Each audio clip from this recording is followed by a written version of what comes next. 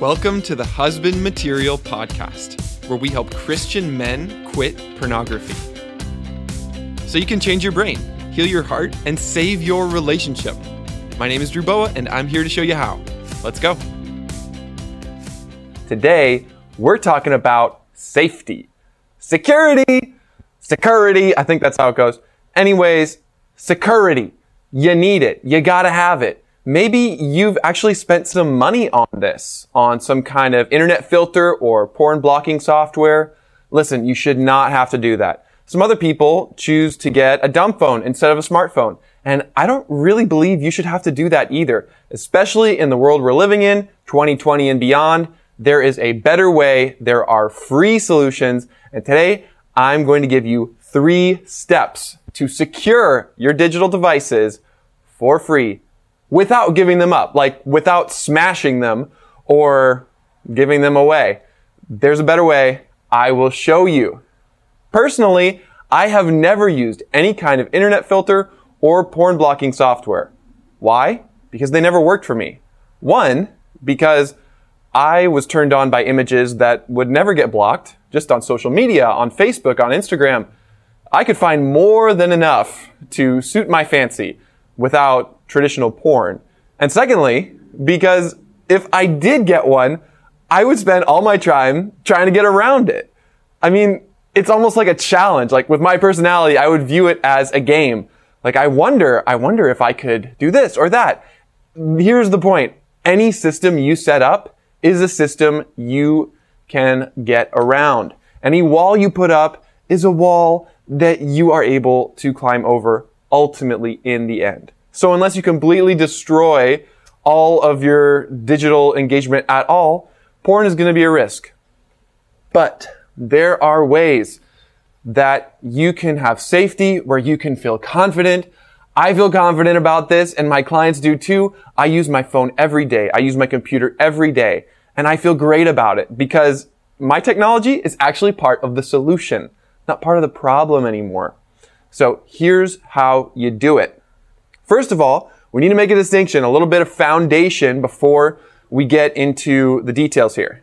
There is a difference, my friends, between being careful with your technology and your devices and being wise.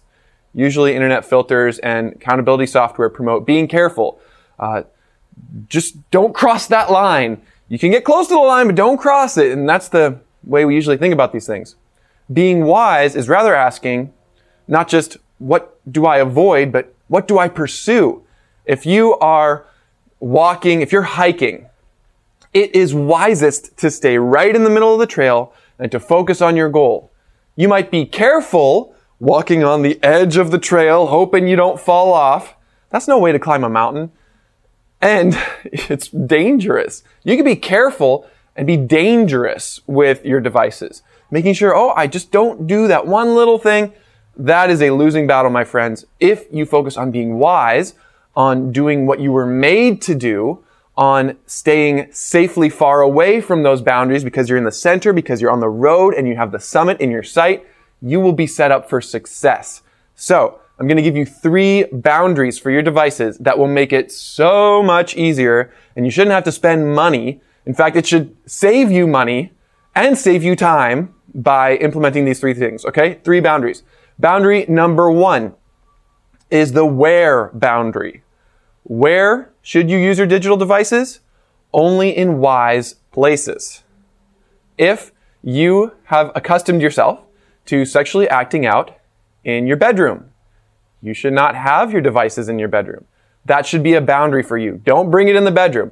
If you've used them in the bathroom, don't bring them in the bathroom. Why should you use your phone in the bathroom? There's no good reason.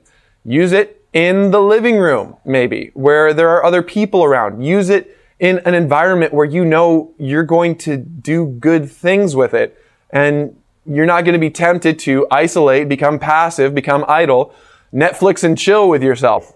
Don't do that, okay? Find the right places first for your devices. This is something I do with my clients right away. We set boundaries. And you know what? I have boundaries too. I don't use my phone in my room unless I'm setting my alarm for the next day.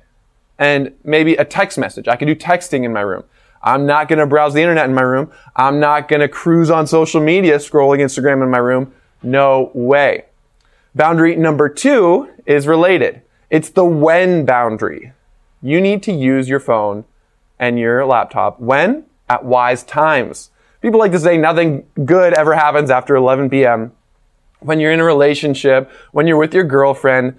Well, in the same way, not very much good happens at that time either on your devices. So when should you use it? Have a curfew. I like to have a little phone bed. Basically, it's a little place where my phone goes down for the night and I tuck it in and I don't use it until the morning. That's how it works. I have boundaries not just on my places, but on my times. I never check email in the morning because that's my productive space. And I never check email after dinner because that's family time. You need to have a schedule.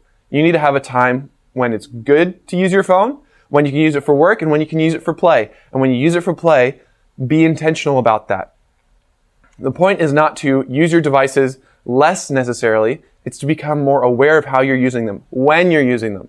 So you have where, you have the when, and you have the why. Why do you have a phone? Why do you have a laptop? Have you ever thought about this? I mean, what's your bigger purpose? Maybe you have multiple purposes, but it's really important to get clear on that so that you have a filter to say, yes, this is a good use for it. This is a bad use. Why should you use your digital devices? For wise uses. So, wise places, wise times, wise uses.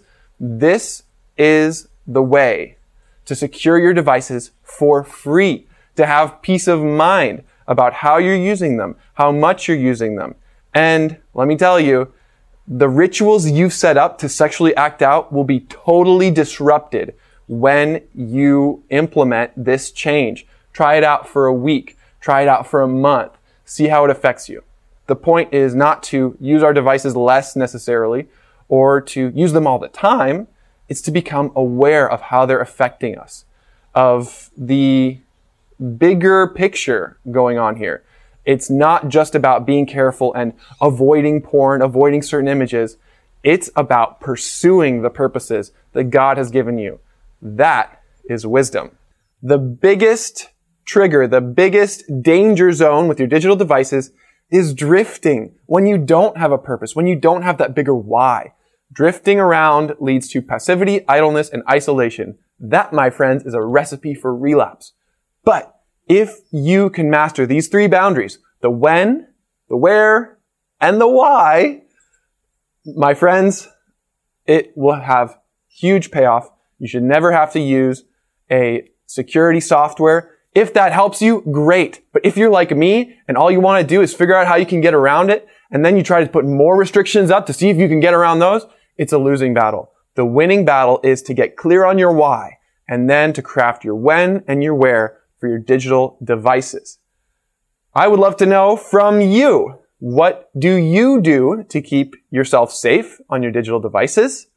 And hey, if you like this training, I have a worksheet for you. It's a way for you to actually get out your pen, get out some paper, and print out this worksheet and write out for each of your devices, what's my where, what's my when, what's my why, and what are my exceptions, because there have to be exceptions to these kind of rules if they're actually going to work for you and if you're going to keep them.